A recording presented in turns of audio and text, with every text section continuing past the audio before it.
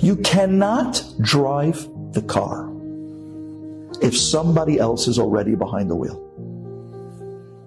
Hashem says, if you want me to drive the car on your Yeshua, then get out from behind the wheel.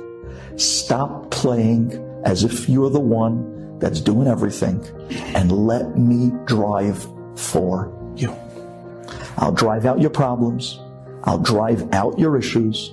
I'll drive you towards your Yeshua. I'll give you direction. I'll give you a mahalach. Stick with me. Just get back out from behind the wheel and let me do the driving for you. Rely on me.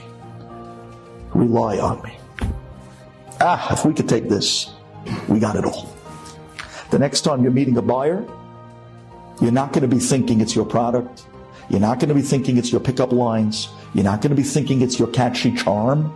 You're not going to be thinking it's your charisma. And it's definitely not the shawarma that you bought and brought to him, thinking that that's going to win him over. Because on the last email, he told you that the last time he was in Israel, he loved falafel. It's not going to work. The only thing that works is him.